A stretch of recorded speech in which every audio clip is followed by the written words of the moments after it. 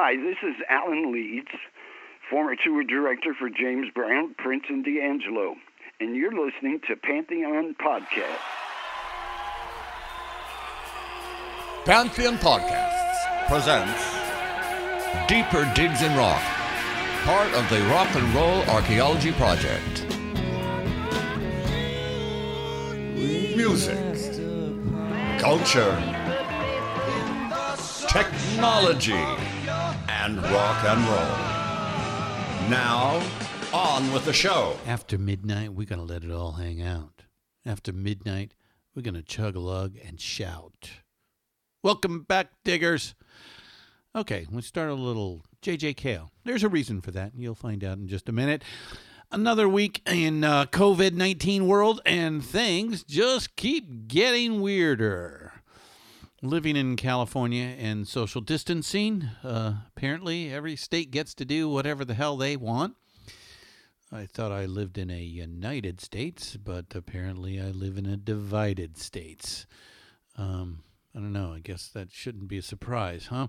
Oh, let's see. I've been telling you all to go to the cdc.gov as a good place for information, and the who.int.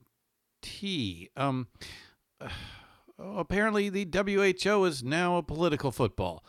I don't give a shit. Go to the who.int for some good scientific information on COVID-19. Don't listen to that motherfucking orange idiot who gets up and says stupid shit every day. Please. CDC.gov, that's still pretty good. I'm not going to tell you about your news, but I mean, for fuck's sake, this is a pandemic. We really should be working together. We should have a national response. I try to refrain from politics on this show. Sure, check my social media. You'll see where I lie. I don't hide myself, but this is a music show. It's not a politics show, although some music is political and certainly cultural and sociological, and we talk about all of that. But I just try to refrain from that when I can. But every once in a while, it's just not fucking hard. Okay, there's a really simple answer. And, the simple answer is not what we apparently are doing right now. But who knows? I guess we'll find out how bad it's going to get. All right. Just seriously confused on why this isn't a holy shit moment. And all the world leaders are in a room together, socially distancing, mind you, to beat this thing. It's not like it isn't hitting everywhere. But, this kind of feels like 1914 all over again. This World War I was supposed to be a quick little jaunt for a few weeks, and it would be all over, and we get back to the way the world worked. And to be honest with you, World War I ended a world. It ended the Napoleonic Victorian age, and hearkened the modern world, and as we know, the the modern world was not an easy birth. We still had another war ahead of us, an even bigger one. So things to think about. Hey, look, I love y'all, and I want you all to stay safe. But you don't know anything, so just pretend if you go outside, there may be a saber-toothed tiger around the corner. Like in the old days. So what you do is you prepare for the possibility of the saber-toothed tiger around the corner, and that way you kind of remain safe. So you should treat this COVID-19 as if it were a saber-toothed tiger, okay? Yes, we have to work, and we will get back to that. But piling up bodies is just going to make the day when we all can go back to some semblance of normalcy even longer out in the horizon. The more, and again, I just don't understand. We should have had a national response back in February, lockdown, shut this thing off at the source, and go through the pain quicker, and we'd probably be done with it by now, and we'd all be, going back to, a normal life, or at least somewhat normal life. Anyway. All right, enough of that. Let's get to business. First of all, big shout out to digger Lisa Toribio for her generous donation on Patreon. We really appreciate all the help from all of you diggers that continue to support us through the Patreon website. If you are interested, please go to patreon.com/rock and roll podcast. Or if it is easier to remember, you can just go to pantheonpodcast.com and click on the listener support button at the top of the homepage. You can either take the Patreon way or TeePublic if you would like some new merch, some sleepwear. I'm sure you're going to need some new sleepwear here pretty soon. And, of course, if you are older than 18 and need something to spice up the bedroom, help us out here by going to adamandeve.com. There's lots of free stuff. If you use the checkout code DIGS, D-I-G-S, you get 50% off just about any single item on the website. And then once you get to the checkout and you put in DIGS as the code, you get all kinds of other free stuff, including free shipping. That's DIGS at adamandeve.com. I ain't mad at you. Don't be mad at me. I ain't mad at you. Don't be mad at me. 1 and 1 is 2. 2 and 1 is 3. Upon my pistol, upon my watch and chain. Upon my pistol, upon my watch and chain. I would have called Rupert, but Rupert couldn't sign a name. I ain't mad at you. Don't be mad at me. I ain't mad at you. Don't be mad at me. 1 and 1 is 2. 2 and 1 is 3. Hello, Pantheon Podcast listeners. Christian Swain here to tell you more about my experience with Raycon earbuds. Our family now has 3 pairs of Raycon earbuds around the house, and my wife just grabbed a pair of the Headphone Pros to replace some headphones from a company that was double the price. And yes, she loves them. Now, if you haven't pulled the trigger on a pair of Raycons, or even if you have but you're in the market for another pair because they're just that good, well, now is the time to check them out, because they just launched their upgraded model of the best-selling everyday earbuds. With Raycon's upgraded everyday earbuds, now you also get active noise cancellation, ergonomic design, and multi-point connectivity that lets you pair with 2 devices at once. New quick charge function, 3 customizable sound styles, plus awareness mode. Available in a variety of vibrant new colors to complement any and all skin tones. I even have a pair of earbuds in a cool green color. I have tried just about every earbud known to humankind, and these Raycons are fantastic. Seriously, if you've been wanting to check out Raycons, there truly is no better time. You're going to ask yourself why you didn't check them out sooner, and Raycon offers a 30-day happiness guarantee. So what are you waiting for? Go to buyraycon.com/Pantheon today to get 20% off your Raycon order, plus free shipping. That's right, you'll get 20% off and free shipping at buyraycon.com/Pantheon. buyraycon.com/Pantheon. Hey folks, Stefan Shirazi and Renee Richardson here from the Metallica Report. And we are proud members of the Pantheon podcast family, where the best of music and podcasts unite. We've got something pretty cool for you. We're giving away an exclusive Metallica merch package worth over $250. That's a whole lot of Scary Guys, skulls, M72, and other sought-after Metallica swag. And we've made it easy for you to win. Follow and share the Metallica Report, and you're in the game.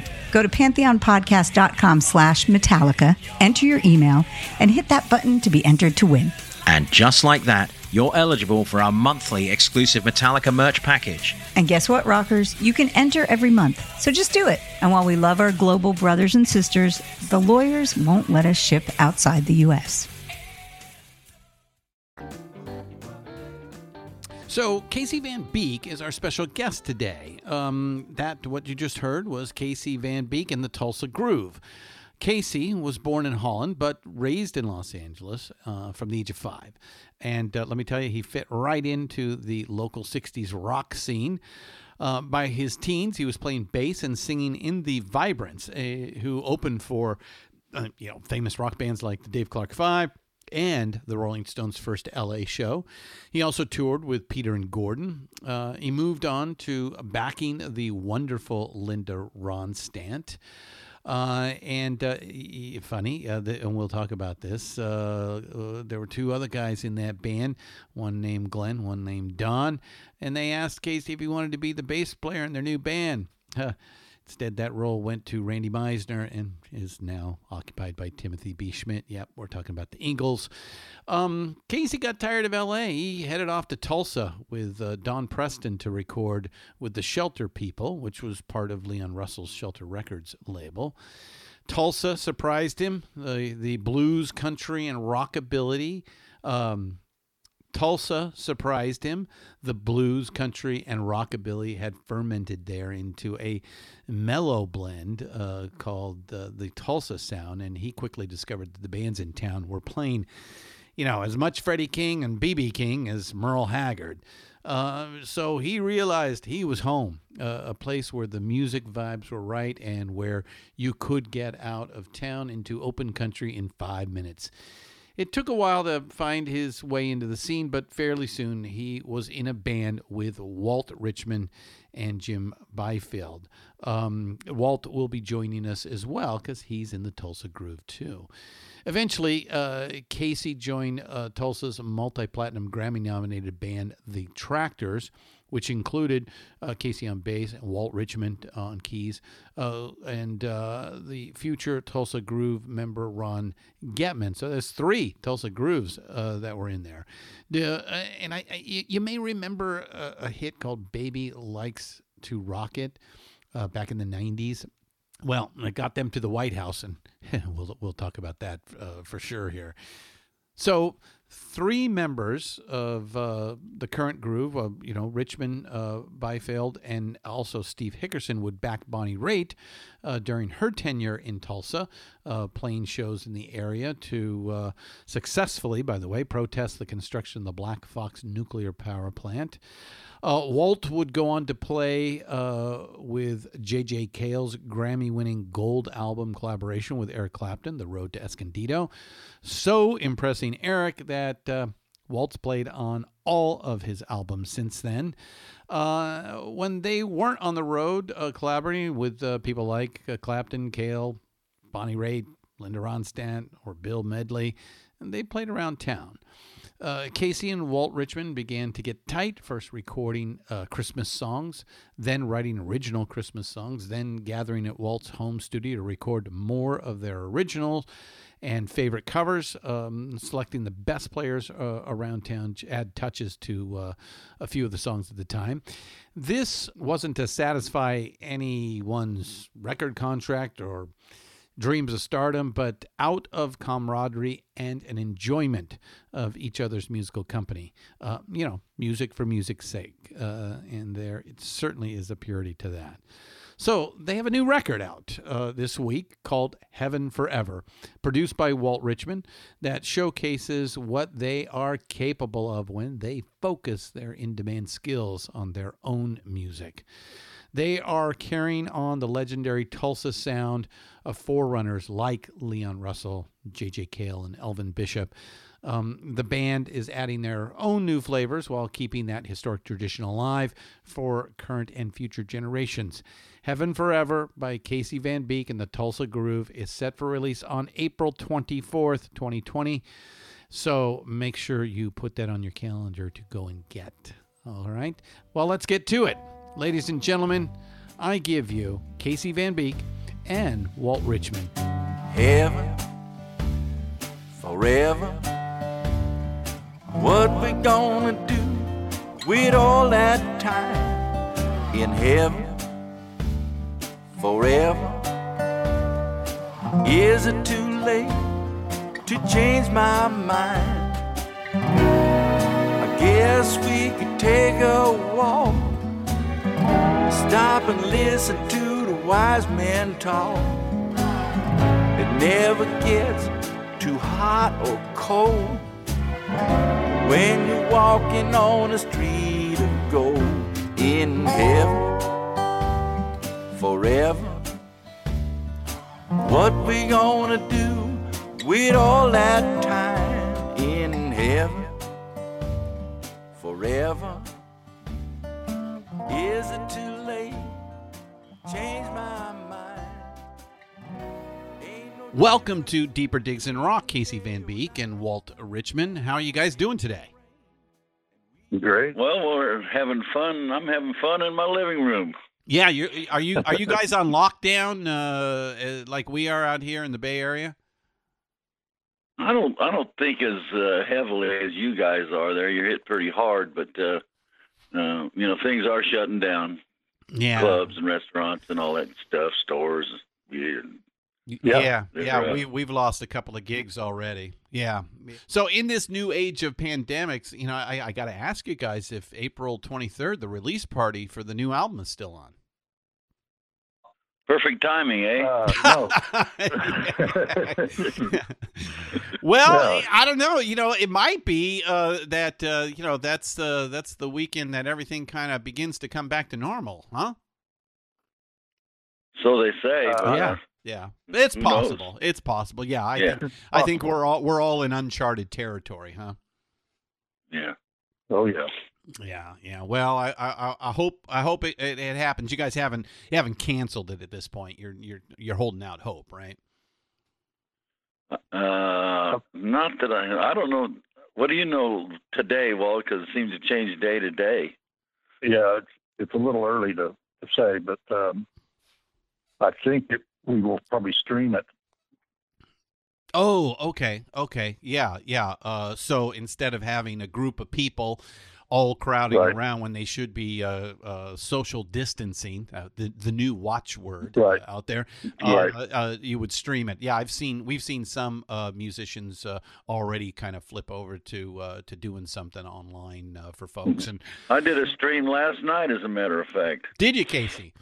With just a little jam group called Jared Tyler Band, or I think they call it Saw Guy. But we streamed the show last night. Oh, you know how many people tuned in?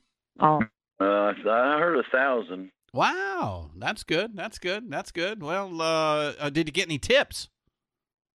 We got a few tips. Good. All right. Actually, it came about as a canceled gig that night, the club, and so let's just go do this streaming thing, and we ended up making about the same amount of money. So. Oh hell! And so you saved on gas. Yeah, well, it's just right down the street, but so is the other. Our where we streamed was even closer, but it turned out fine. Oh, I think my band's going to have to think about that. Yeah, we've already lost a couple of gigs here in the next couple of weeks, and hopefully that will change. I mean, obviously nobody knows what's going to happen, and it is a sad fact that the concert business is really, really being affected out there. Yeah, seems like it's touching everything. Yeah, I've been telling some of my younger friends that I haven't seen anything like this in my lifetime, and to be honest with you, it kind of reminds me of my reading and understanding of World War II. When you had rations, and everything was for the war effort, and you had the old blackouts and stuff like that, and I mean, what do you guys think? Well, we've seen tons of flus, Asian flu, swine flu, Schwarz, and all that, but nothing quite like this. It's just, everywhere. I mean, all over the world. France is about shut down, and Italy, and I even talked to an acquaintance in Holland just the other day, and they're doing it, so everywhere. Yeah. Actually, Casey, I think you were born in Holland, right? I was, yeah. Yeah, and you were born. Was it 42? Is that right? That's unfortunately correct. So, I didn't. Hey, sorry, I didn't mean to expose your age there. Well, yeah, you gave a pretty good hint. But you are a war baby, especially over there. Yeah. Man. Wow, those were tough times. Oh yeah, I think bombs were dropping, you know, right around when I was, 1 or 2 or whatever. Yeah, and then your folks moved to the States probably after the war, huh? Yeah, 1948. Yeah, and then you ended up in Los Angeles, of all places. Yeah, we had relatives there. There was a dairy farmers and stuff like that. My dad came over and was a cow milker. Oh, okay. So you guys had had family or family friends or what have you said, hey, if you make it to the States, come on out to L.A. Well, in those days you had to have a sponsor. Yeah. To come over, and you had to have a job. Yeah. So. Yep. They had both. So. Yeah, my mom's side of the family and my mom. They came from Denmark after the war. Oh, yeah. Yeah, same sort of thing. So I know about the sponsor and the fact that, you had to have a job lined up and all of that. And, those are different times. So you end up in L.A., but Walt, I think you were born and raised in Tulsa. Is that right? I was born in McAllister, just south of Tulsa. Mm-hmm, mm-hmm. And you pretty much lived your life out there. Yeah, Tulsa. I've been here most of my life. Yeah. And now, do you come from a family of cow milkers? No. Yeah, probably so. I just come to think of it. Oh, yeah. But, hey, you guys have even more in common going on. Yeah, right. My dad was a fiddler and musician. Oh, okay. All right. Yeah, and Walt, you kind of gravitated to that right away, huh? Yeah, I don't know how I got here, but it happened. But I was always, listening to Fats Domino and Little Richard and, all the good stuff. Yeah, when I was young. Yeah, that first iteration of rock and roll, huh? Yeah. Yeah, same thing with you, Casey. Is that did that perk your ears up the first time you heard it? Oh yeah. I grew up listening to at an early age like Frank Sinatra and Doris Day and Rosemary Clooney and Tony Bennett and all that stuff. And then in the blink of an eye, it was Little Richard. Okay. Domino, Ray Charles, all that stuff. Yeah. Those influences have never left. It was just a whole different world in the, I don't know, 1 second to the next, seemed like. Yeah, I always like to ask the question of as Walt, as you said, you kind of grew up in a family of musicians, so you were handed down some traditions. I'm sure, Casey, it's probably similar for you as well. Maybe that old Hollywood sort of sound. You mentioned Frank Sinatra, Doris Day, but what would you guys call each of you? That first artist that you would call your own. Where music went from the black and white of your parents or your influence of your older siblings or what have you to the color of this is mine. This is the guy that speaks to me. Well, Ray Charles, first person that comes to mind. Oh, okay, all right. And the really, you're talking about the rock or early rock and roll. Mm-hmm. So yeah, Ray Charles. Like Ray Charles is a great pick. I mean, we believe he's he's that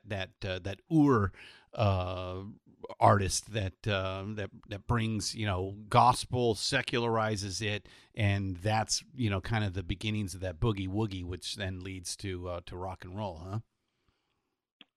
Absolutely, and then of course he did some great country music as well. Yes, he did, didn't he? Yeah. He sure did. Yeah, he was able to cross several genres throughout his life, and just remain at the peak of his game. Up until just a few weeks before he passed. And Absolutely. Walt, what about you? What was what's the first artist that you called your own? It probably was also Ray Charles. There was a roller rink here when I was 13, and it had Chuck Berry, Jerry Lee Lewis, Frogman Henry. I mean, everybody played there at this roller rink. Mm-hmm. And my mom would take me there, and so I heard all the good stuff. Yeah. Oh, pretty young. Really? How about Buddy Holly? Did you catch Buddy? You catch Buddy Holly. That's because that's around that time. But all right, so all of that original stuff right there at the roller rink. Yeah. And that's where I saw. That's where I saw Ronnie Hawkins. Oh, you did? With the band? With the band. Yeah, or what becomes the band. Yeah. So you saw the Jayhawks. And so I saw Rick Danko there. Yeah. And he was maybe 4 years older than me, but he was really old, to me. And then it turns out I played with him after the last waltz. I was lucky enough to tour with him. Yeah, you did. Rick Danko. Yeah. So Walt, your background is being there in Tulsa. Rick Danko, huge. That must have been fun. For me, that's funny. I interviewed Elliot Landy a couple weeks ago. Famous for the picks for Big Pink and the Brown album. He's putting a new book out on the band with a lot of his photos. And I admitted to him, I said, out of all the guys, they're all great, but Rick's my favorite. There's just something about Rick I just really, really loved. And it's too bad he's gone. And then you also, of course, come from the J.J. Cale world, right? Yeah. After Rick Danko, I played with Bonnie Raitt for 6 years, and then I played with Cale, and then the Tractors, and then Clapton. Yeah, and I think the Tractors is that where the two of you first get together? Oh no, it was before that. Okay, all right, I'm getting ahead of myself here. So right, yeah. Now, Casey, you're from L.A. And I think, did you start playing with like Jerry Lee Lewis and Tina Turner and people like that? Well, we played in this young adult nightclub called the Cinnamon Cinder. And back in those Bob days, Eubank's old place. Yeah. Mm-hmm. And, in those days, concerts weren't a thing yet. And so all the recording acts would play in clubs and stuff like that. But we'd have somebody come in once a week for like 5 years, and just about all the recording acts came through there that, anybody had a hit record and so forth came through there, and we would be their band.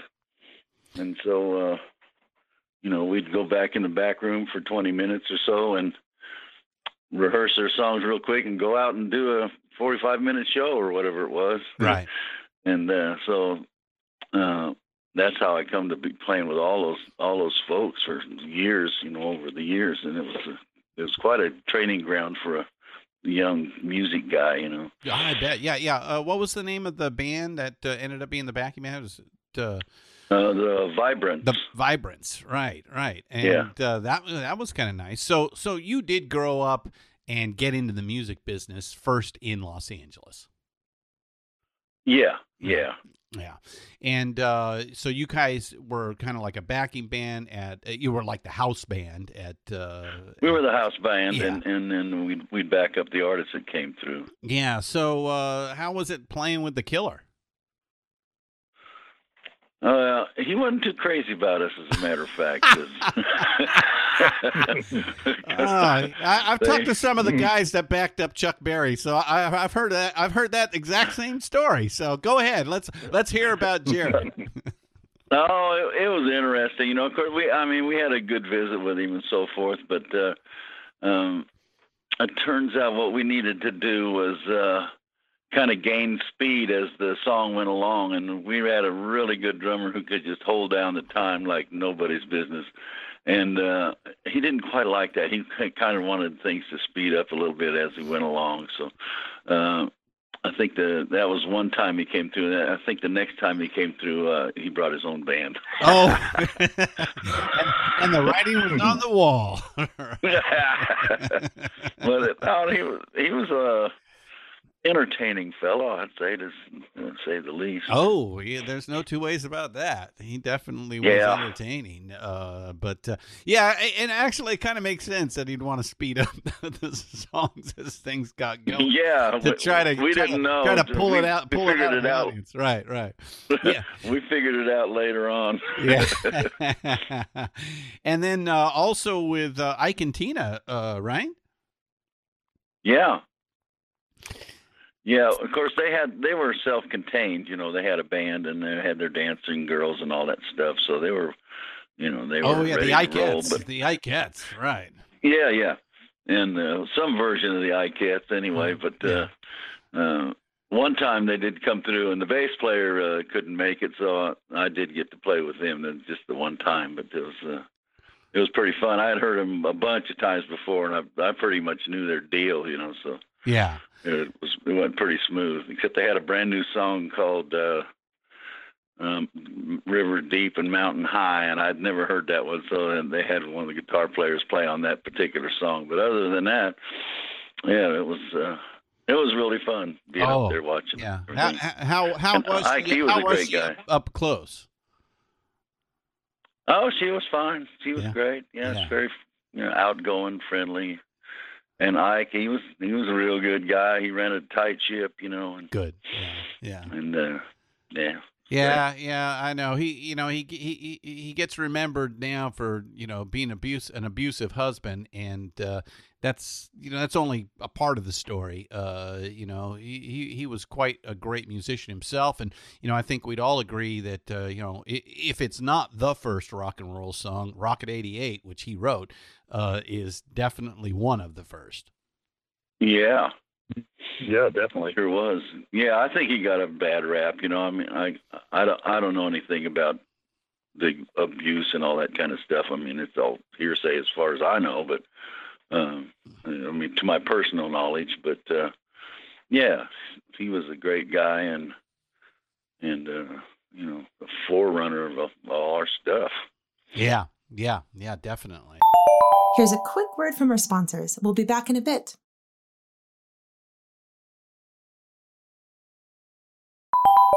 And now back to the program. And then Casey, you were in Linda Ronstadt's band for a little bit.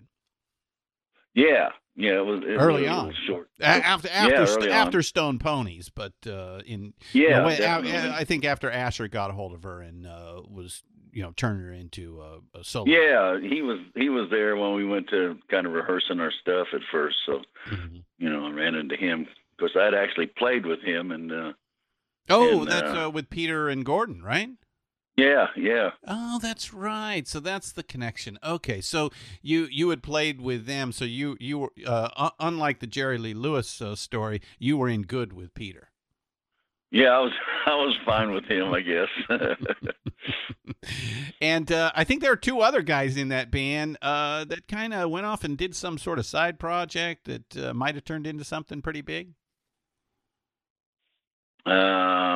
Which band was that? With Linda Ronstadt. Oh yeah. Guy named Glenn and a guy named Don. Yeah, Glenn Fry and Don Henley, they were both in that band. And there was another guy, too, a guitar player, but I cannot remember his name. Seems like it was something Booth or something. And that was a good little band, real efficient, good singing. And yeah, is it true you got asked to go with Glenn and Don to form this new thing they were after? Well, Glenn had approached me. We were playing pool or something when we were in New York. He said, "Man, I sure wish the three of us could do this deal. I got this new deal going." And I said, "Well, I got a deal going. I can't really jump ship and do that." And so yeah, you had your own band called Moccasin, right? Yeah, I was in a band, Moccasin. And you guys had gotten signed about the same time. Yeah, we'd gotten signed right at the same time. And, of course, in L.A., there's a new band starting every 15 minutes. And you don't know what's going on, who's doing what. They come and go. Yeah, hindsight's 20/20. I mean, I'm sure today you might have said, maybe I should go with those guys, knowing what we know now. Maybe I should have. Yeah. So, I don't know, Casey. Do you hold that high like Randy Meisner and Timothy do? I don't really give it much thought. It happened, and it's gone and done. So. Yeah. So you're out in L.A. and you're doing your thing. You did get a deal. I think you guys did put one album out. You've played with all these amazing folks, and poor Walt, you're stuck over in Tulsa, but you're doing your own thing. So what was Tulsa like as this is kind of going on in the mid late '60s and early '70s? Mm-hmm, yeah, nightclubs. Lots of nightclubs. Yeah. And I think obviously everybody knows Tulsa is a good country hotbed, but I think it's also a big blues city as well, huh? Yeah, I mean we played pretty much only rhythm and blues. Yeah. Not straight blues, but rhythm and blues. Yeah. So explain to our audience that what the difference is in your mind. Well, rhythm and blues would be black music. That's all we would play. Mm-hmm. we worshipped all the Freddie King and B.B. King and the Three Kings. The Three Kings. All the Kings. Yeah. And then me particularly, I was kind of drawn to the piano, so it was Alan Toussaint. From New Orleans, right? Yeah. Ernie Cato and just the meters and I mean, he did so much. Alan Toussaint was the guy for me. Of course, I can hear that in the playing, especially in the new record, which we'll get to here in a second. So then, Casey, I think you get tired of L.A. or maybe it was a gig that sent you out to Tulsa. Had you been there before? I come out to play with Don Preston, who was in Leon Russell's band, the Shelter People. And I came out and did some work with him on a record he was doing as he being a single artist, and then went back to Tulsa, and then we came back out a couple years later. I think it was around 75 or so, and did some touring to support his singles career, and that didn't work out. So he decided to go back to L.A. and I said, well, kind of tired of L.A. I think I'll just hang around here. And so this started off as just an extended vacation that's been going on for 45 years. Yeah, sort of. Well, I'm just here living. So, right. Now around that time, I think this is like about 75, right? So that was 45 years ago. Yeah. Yeah, and I think you two hooked up about that time. Is that right? Yeah, right. As soon as I came to town, and we played in this little club called the Magician's Theater, and Walt and I and Byfield were in a little band, and we did a little short stint out there, and Walt and I have been playing ever since. So that's off and on. Yeah, I would say not. Yeah, you've been playing together for a long time. So first, how do you guys still like each other? Well, who said we did? Walt, I noticed you were silent for that question.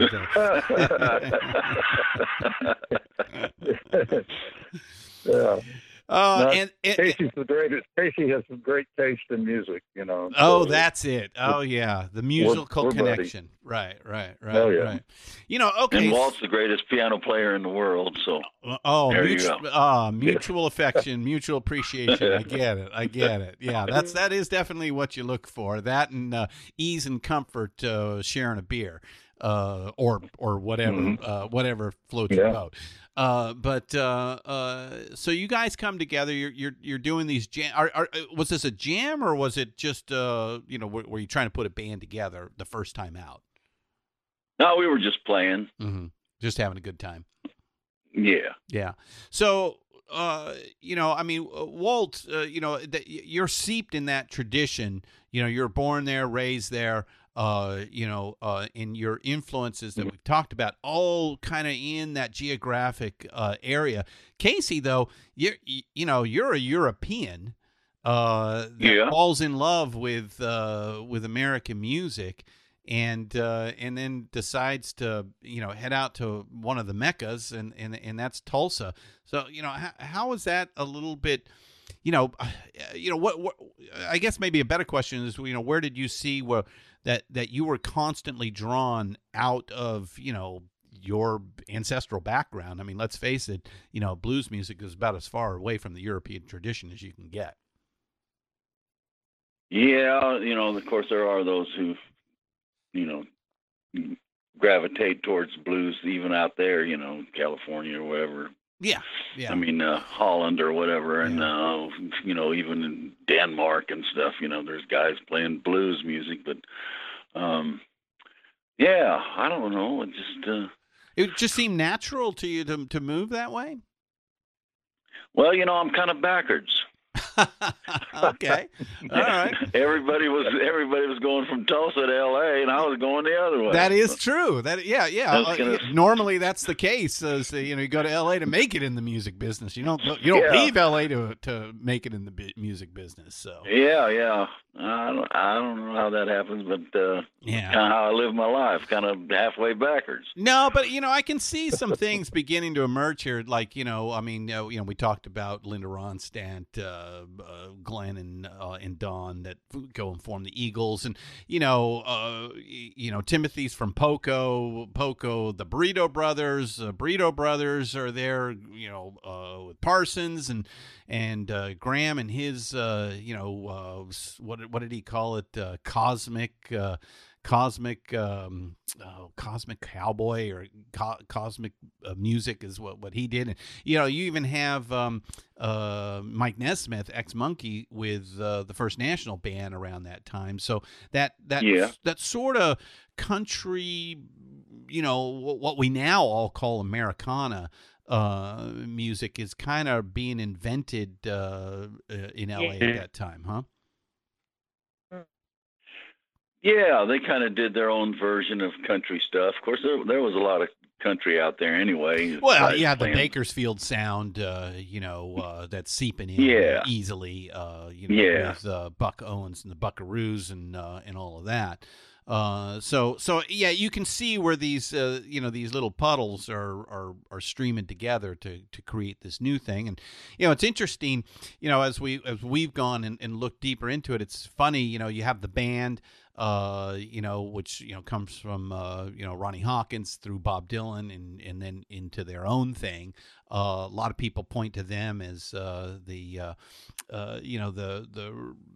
the fountainhead of that Americana scene, and we think that the Brito brothers and Graham Parsons are just as important. I mean, look what Graham did with the Stones, and getting them to kind of look at country music and actually do a pretty good job. I think their country versions are better than their blues versions for a bunch of Englishmen.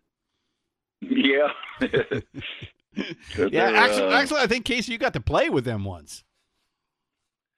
I did. We opened up for them in their first concert out in the L.A. area. It was actually in Long Beach, and so Bob Eubanks was the promoter. He promoted a bunch of those English acts, including the Beatles,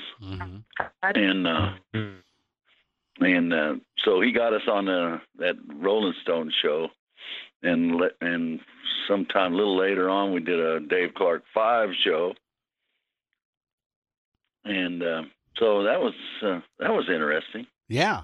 So you pack up and head out to Tulsa, and you and Walt kind of get together, and I think, did you mention that Jim Byfield, who's also on the new record, was also in that first incarnation of you guys hanging out and playing together, huh?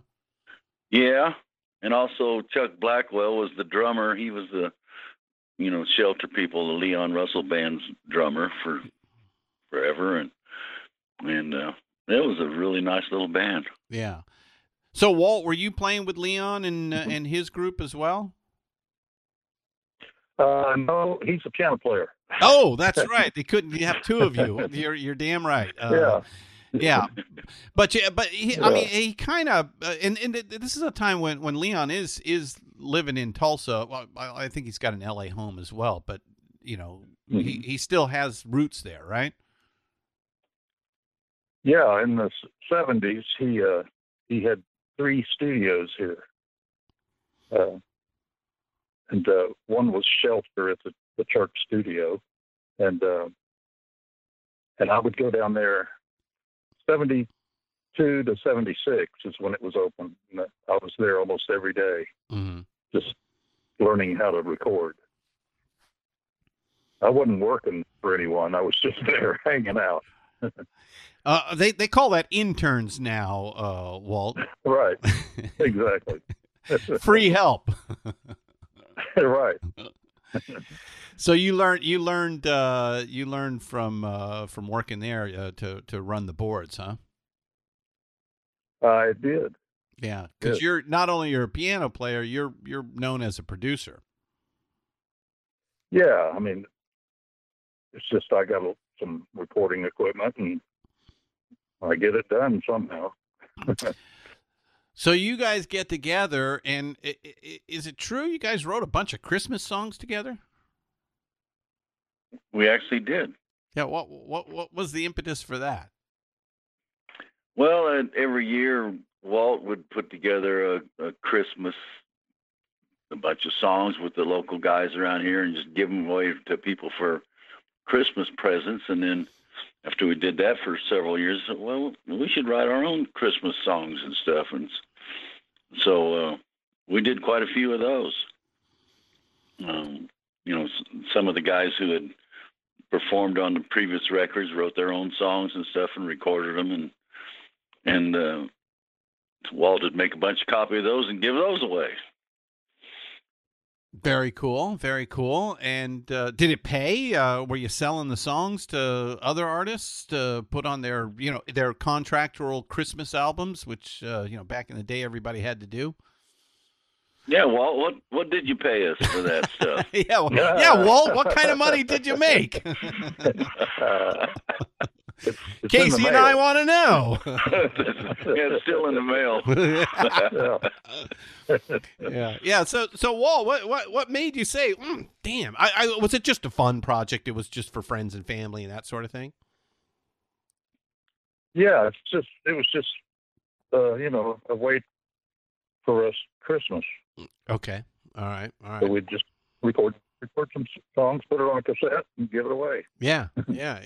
Lots of fun. Do you guys still play some of those Christmas songs around the holidays?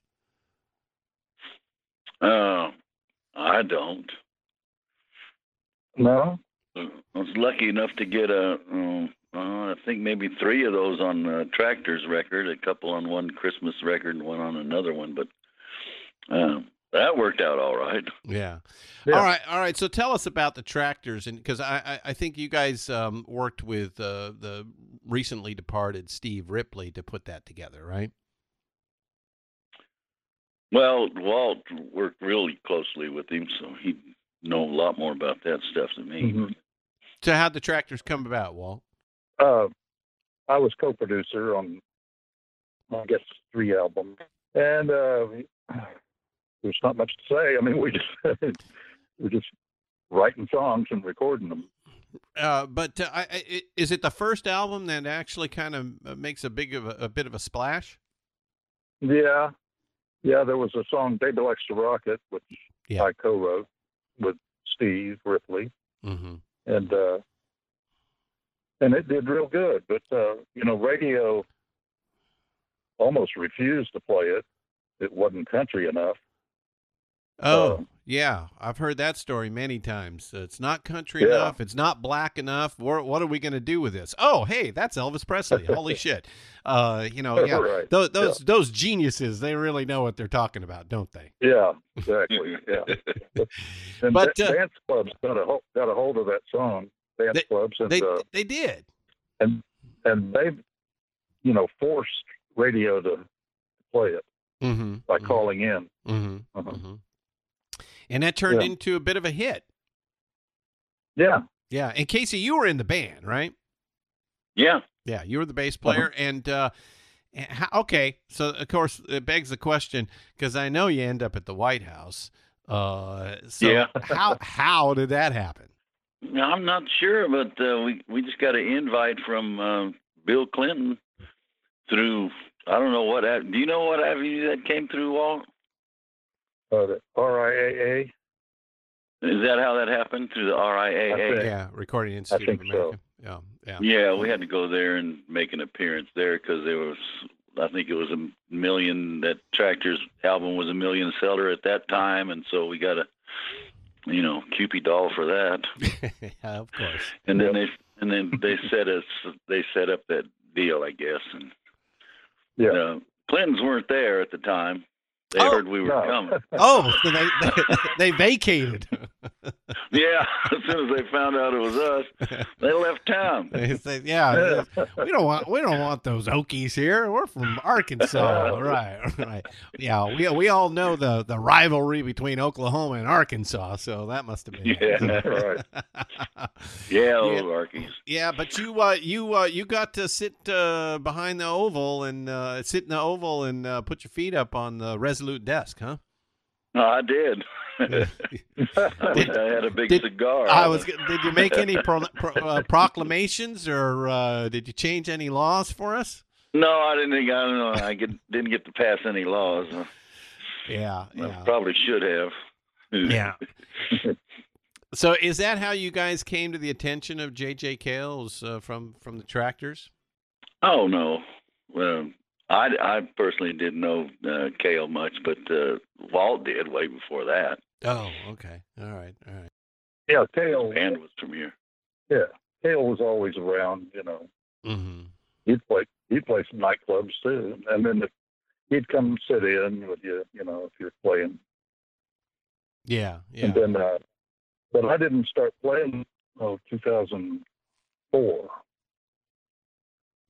And it was around when Clapton and J.J. Cale did that compilation album, right? Right. Yeah, we did Escondido. Yeah, Escondido, right? And yeah. And then you went on tour with Clapton after that. Yeah. I mean, I had met Clapton, a few times before, but it was that, I was playing with Cale, so Clapton really loves Cale. Yes, yeah. And so he just, and I was playing on the Escondido record, so Clapton just had me play on all of his albums since then. Yeah, you're still the first call guy when he wants to get in the studio, right? Yeah, well, he's really nice, you know. He's very kind. And is there anything coming up with him soon, or you're just on a waiting period? I can't tell. You know, everything's canceled. Yeah. Oh, yeah. That's right. So, yeah, because of the pandemic. Yeah. So everything's on hold. Well, we'll cross our fingers and hope that changes. So, okay. So before we get into Casey Van Beek and the Tulsa Groove, can you guys give us an explanation? What the Tulsa sound is? Oh yeah, Walt can tell you. You're up, Walt. Well, it better be a good one. Yeah, I know. Well, a lot of people say, you know, it's like Cale or Leon, but Cale and Leon sound nothing alike. Yeah. Even though they play together. Mm-hmm. So I say it's the drummers. It's Chuck Blackwell and Jimmy Karstein. Oh, I say that's the Tulsa sound. It kind of gives that Rolling Thunder, almost that New Orleans kind of beat to it. Am I right in that? Am I thinking right? Well, yeah. I mean, if you listen to I'd say it's more on the Cale side, and that's what I've tried to make this record with Casey, a little bit on the Cale side of things. On the behind the beat a little bit, right? Well, that's actually not true. The behind the beat theory. It may appear that way, but it's for the instruments hit because we use a drum machine quite a bit.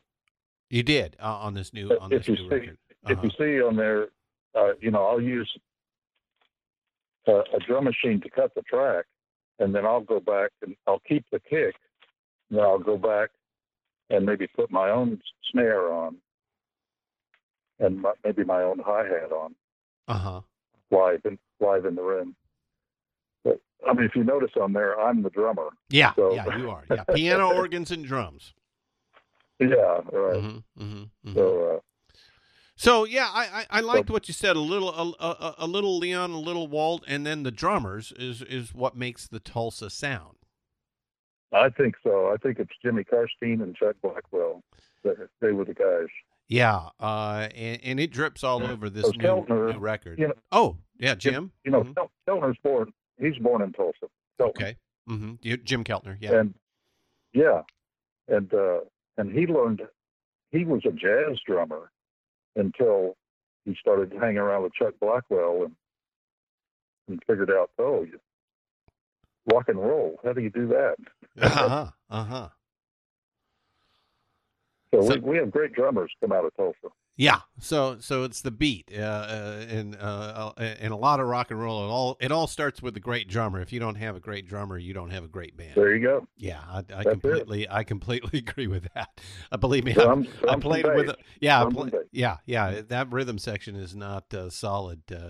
You're missing the whole point. And right. I hear you. So, all right. So Casey Van Beek and the Tulsa Groove.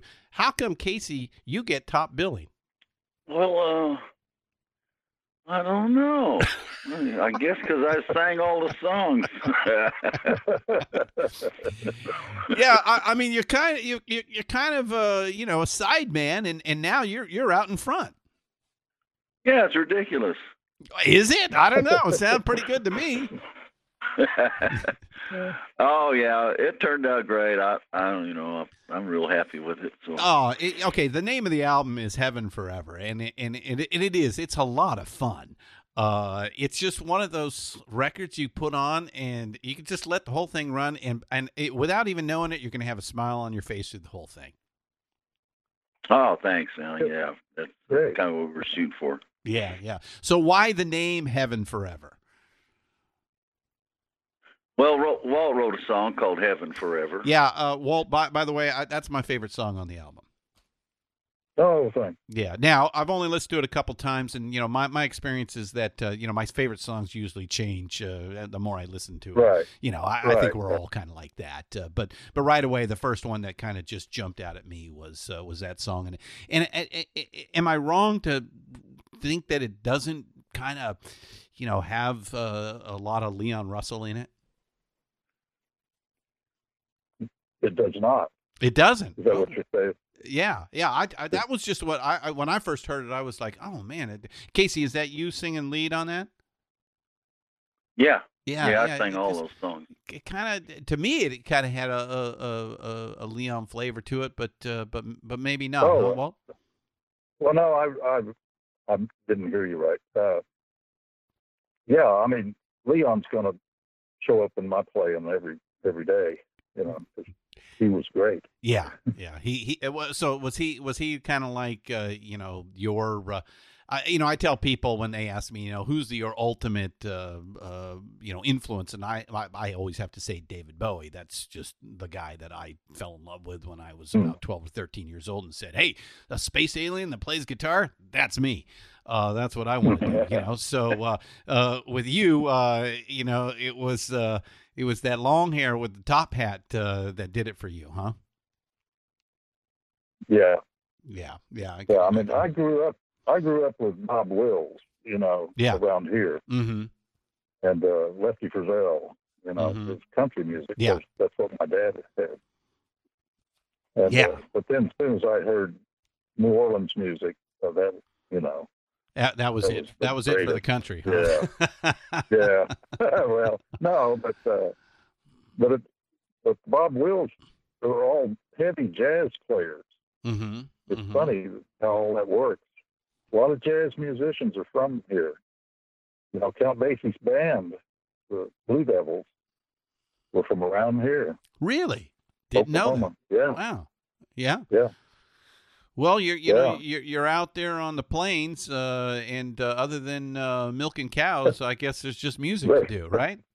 There's nothing else to do. That's it. Those are two choices: either go out and milk some more cows, or sit down and learn an instrument. One of the two. That's it. All right. So how did the album come about, and what did you guys set out to accomplish? Well, we originally started recording a bunch of those old songs that Walt was talking about, Bob Wills, and I can't think of everybody's name that we did, but so we started doing that for fun, and then a little further into it, we stumbled across something that was a little more of a rock thing and rock and roll type, and they said, "Hey, we need to write some of these kind of songs and stuff," and well, we did. We wrote most of the songs, but I think there's 7 originals and 5 covers on the album. Yeah, and most of the covers are kind of not real obvious songs. Like the first track is Roberta. Yeah, it's the backside of Sea Cruise. Back of Sea Cruise. Mm-hmm. Yeah. The B-side. The B-side to Sea Cruise. The B-side of the big hit. So, yeah. Of course, me being backwards kind of a person, as we've established, flipped it over onto the back and played that one. Hey, this wasn't a hit. Hey. Let's do this one, right? Yeah. Hey, maybe it won't be a hit again, right? Yeah, we can do it again. It won't be a hit. Nah, it's a great version. It's a great opening track. A lot of fun, and I love all the backgrounds going on there. I take it, Walt, you're in charge of production, so you're the one that put it all together, huh? Yeah, well, we just did it, Mm-hmm. Yeah, he said, "Hey, you guys, think of something," and we'd go, "Okay." Oh, you mean here? How about come this? Up with no, something. not that. Yeah. We came up with "Ooh Wappa Dado." Ooh, Wapadato. All right. That's the background singing on that song. Right. Oh man, lots of fun. So, all right. So, like I said, there's 7 originals and 5 covers. How long did it guys take you to write and produce the album? It was a year. Well, yeah, I think it was about a year. Oh, that's a good real time. So this wasn't Like one of those sort of like, yeah, we'll just see what happens. It was an actual project. Yeah, I don't know. We didn't know it was a project at first. I don't think we just started recording some of those old songs, and it was super fun and everything. But it just kind of evolved in this other thing, and I think that's what took so long. Mm-hmm. Some of them we didn't finish till last 2 or 3 weeks of the deal. So right. And then this is part of the Little Village Foundation. Can you tell us about that? I don't know a whole lot about their history or anything. Jim Pugh, he's the guy who's the president, and he was the piano player for Robert Cray for 25 years. Okay. And he's a real good piano player. And he just decided to start this foundation, and I don't know exactly how he got it funded, but it was to afford people like us or lesser known people who he thinks have some kind of virtue, and helps them put out a record that they probably normally wouldn't be able to. So without something like this, you guys don't think you could have gotten this released? Not a chance. Really? Yeah. It was presented to some record companies and so forth, but nobody went for it. It's not mainstream country, or it's not rock and roll, so to speak. I don't know. It's kind of a conglomeration. I guess we're under the umbrella of Americana. It's kind of a cross between country, rock, folk, that type of stuff. Yeah, we don't really fit it's a bit category. of a gumbo. It's a bit of a gumbo, but in a great way. Like I said, Casey, I just got to say, your voice is very inviting, and it's obvious you don't take yourself too serious, and the songs kind of play like that, and it's just good old-fashioned fun. Yeah, I think it's good listening stuff. I've given it to a few friends and so forth, and they seem to really enjoy it. They just put it on and listen, and it doesn't get in the way of anything. It's not too offensive. Yeah. I mean, you're not gonna have maybe fireworks and spitting blood at a show or something like that. But I'm sure it's good shit kicking type of dancing, huh? Yeah. It's just we just call it groove music, Yeah, get up off your seat and groove a little. Yeah, and then there's a little seriousness in there. The waltzing around my shadow, which is written by a friend of mine, and the heaven is kind of controversial, I'd say, a little bit. At least it's a different point of view than most people think about when they're talking about going to heaven. So yeah. Something to think about. Yeah. Is there a favorite song on there for each of you guys? Thinking about you.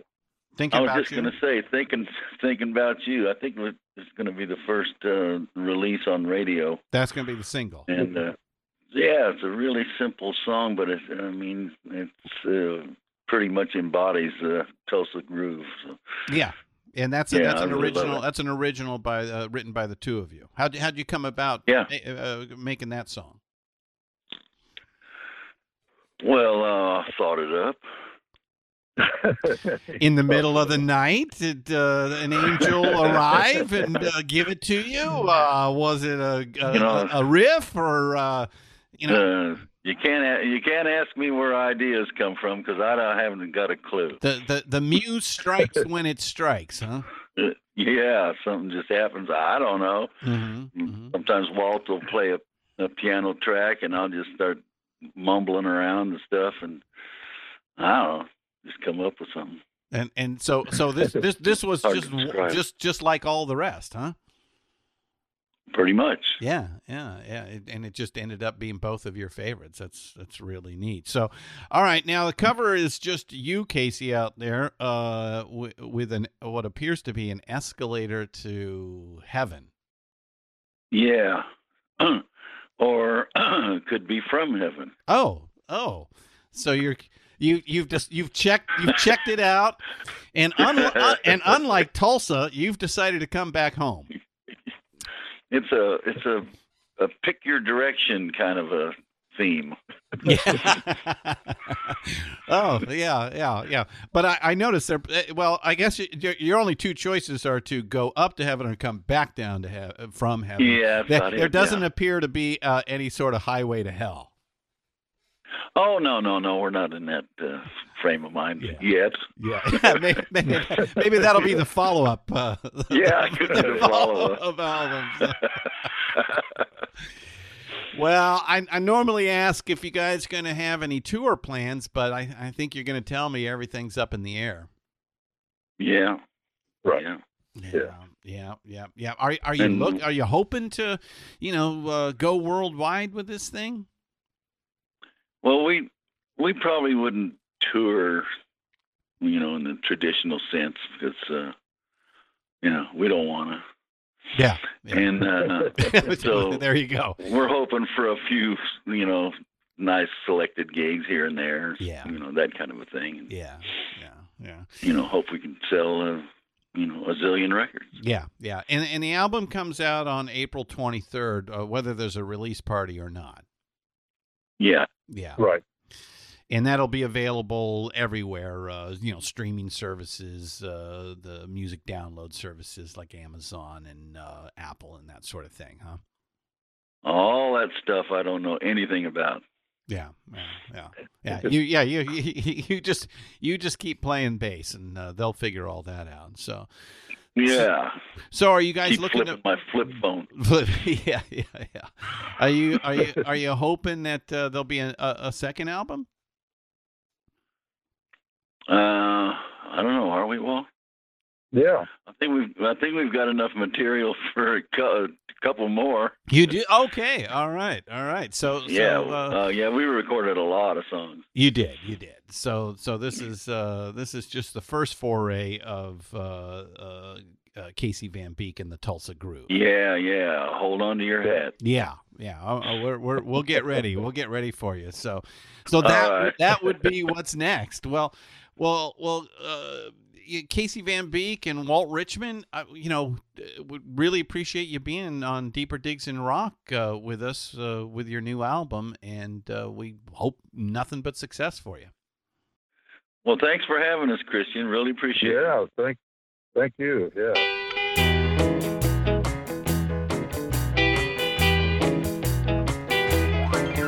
I've been up all night thinking about you. You're a fine design, and I don't mind thinking about you. I can't sleep, I just keep thinking about you. Night and day, I'm thinking about you. Got me on a run, getting nothing done, acting a fool. I'm hardwired, I never get tired of thinking about you.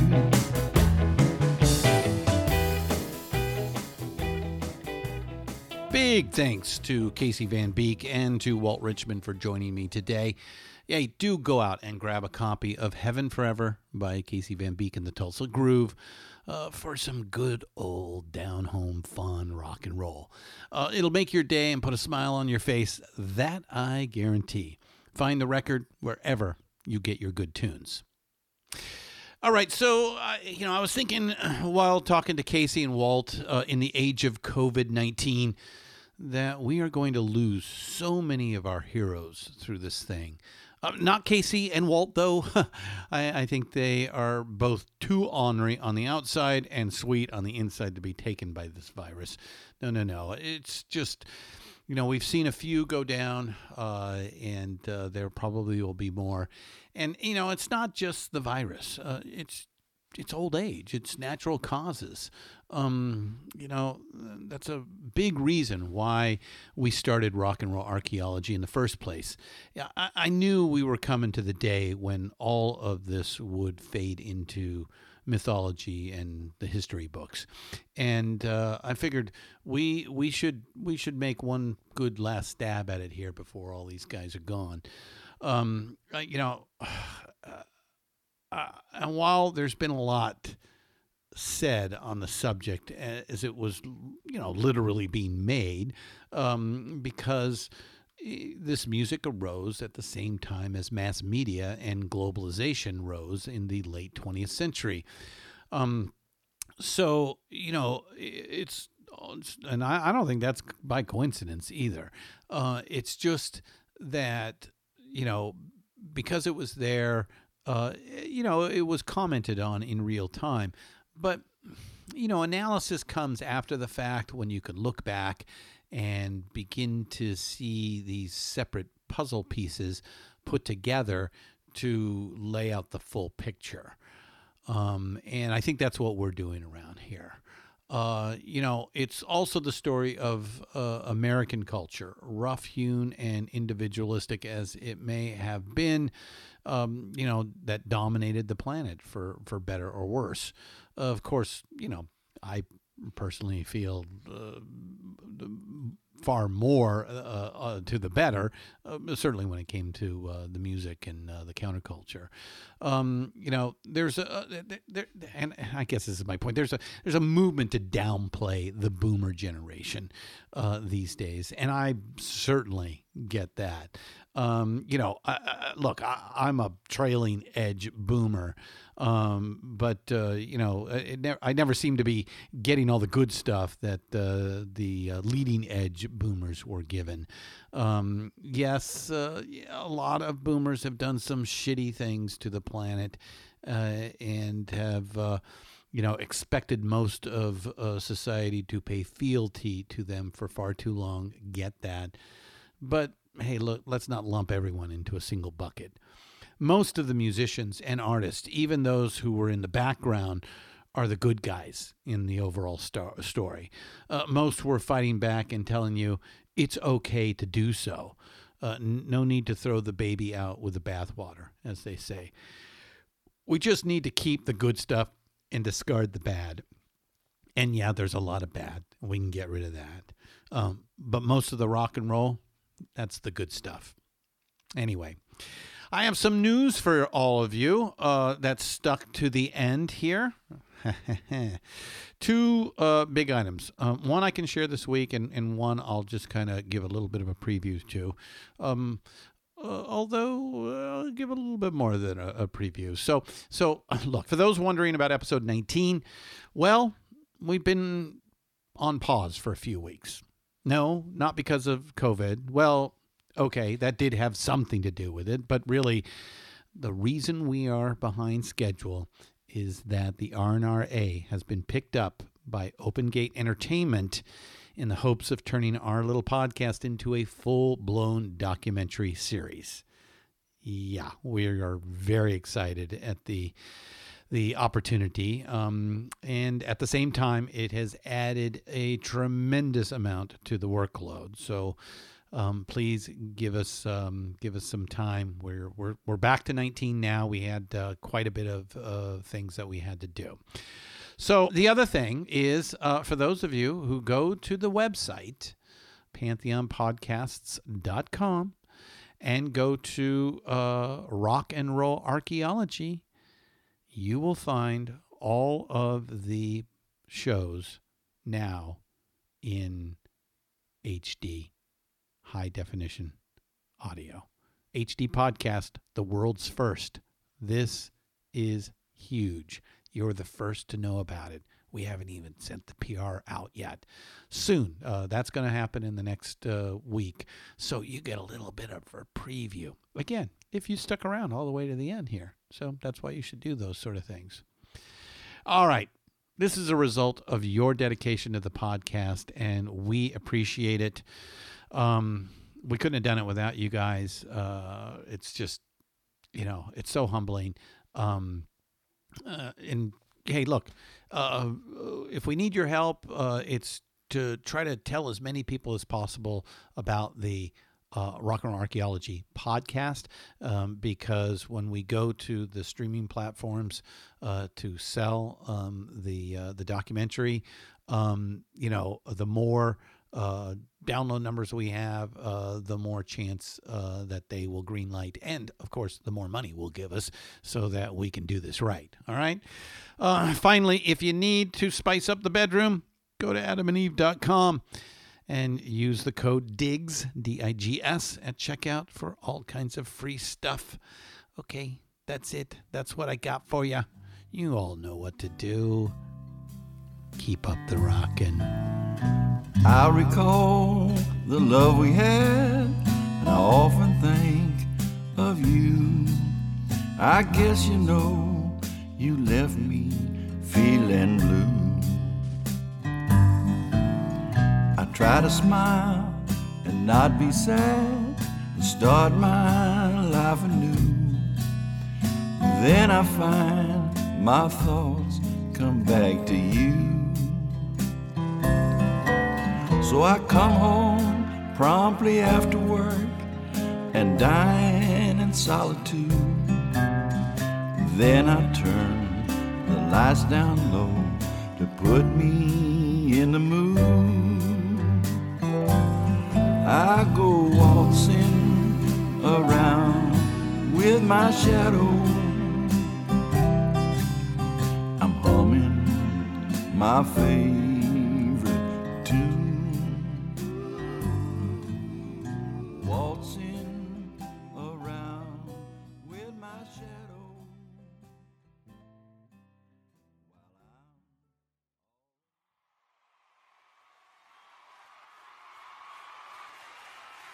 Deeper Digs in Rock, produced and hosted by Christian Swain. All sound design and incidental music by Busy Signal Studios. Find all of our shows, notes, social, and links at www.pantheonpodcasts.com or wherever you listen to great podcasts. All songs can be found for purchase on iTunes, Spotify, or Google Play. Please purchase these great and important tracks. Find us on Facebook at the RNRAP. We are on Instagram at RNR Archaeology. Tweet us at RNR Archaeology.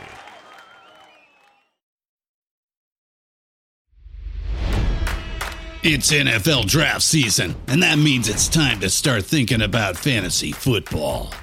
FantasyPoints.com features industry-leading experts and prognosticators using proprietary hand-charted data to help you score more fantasy points. FantasyPoints.com is the place to go for whatever kind of fantasy football you play. Whether you play fantasy football, daily fantasy sports, or do a little bit of everything, Fantasy Points has the meticulously researched content to guide you to victory.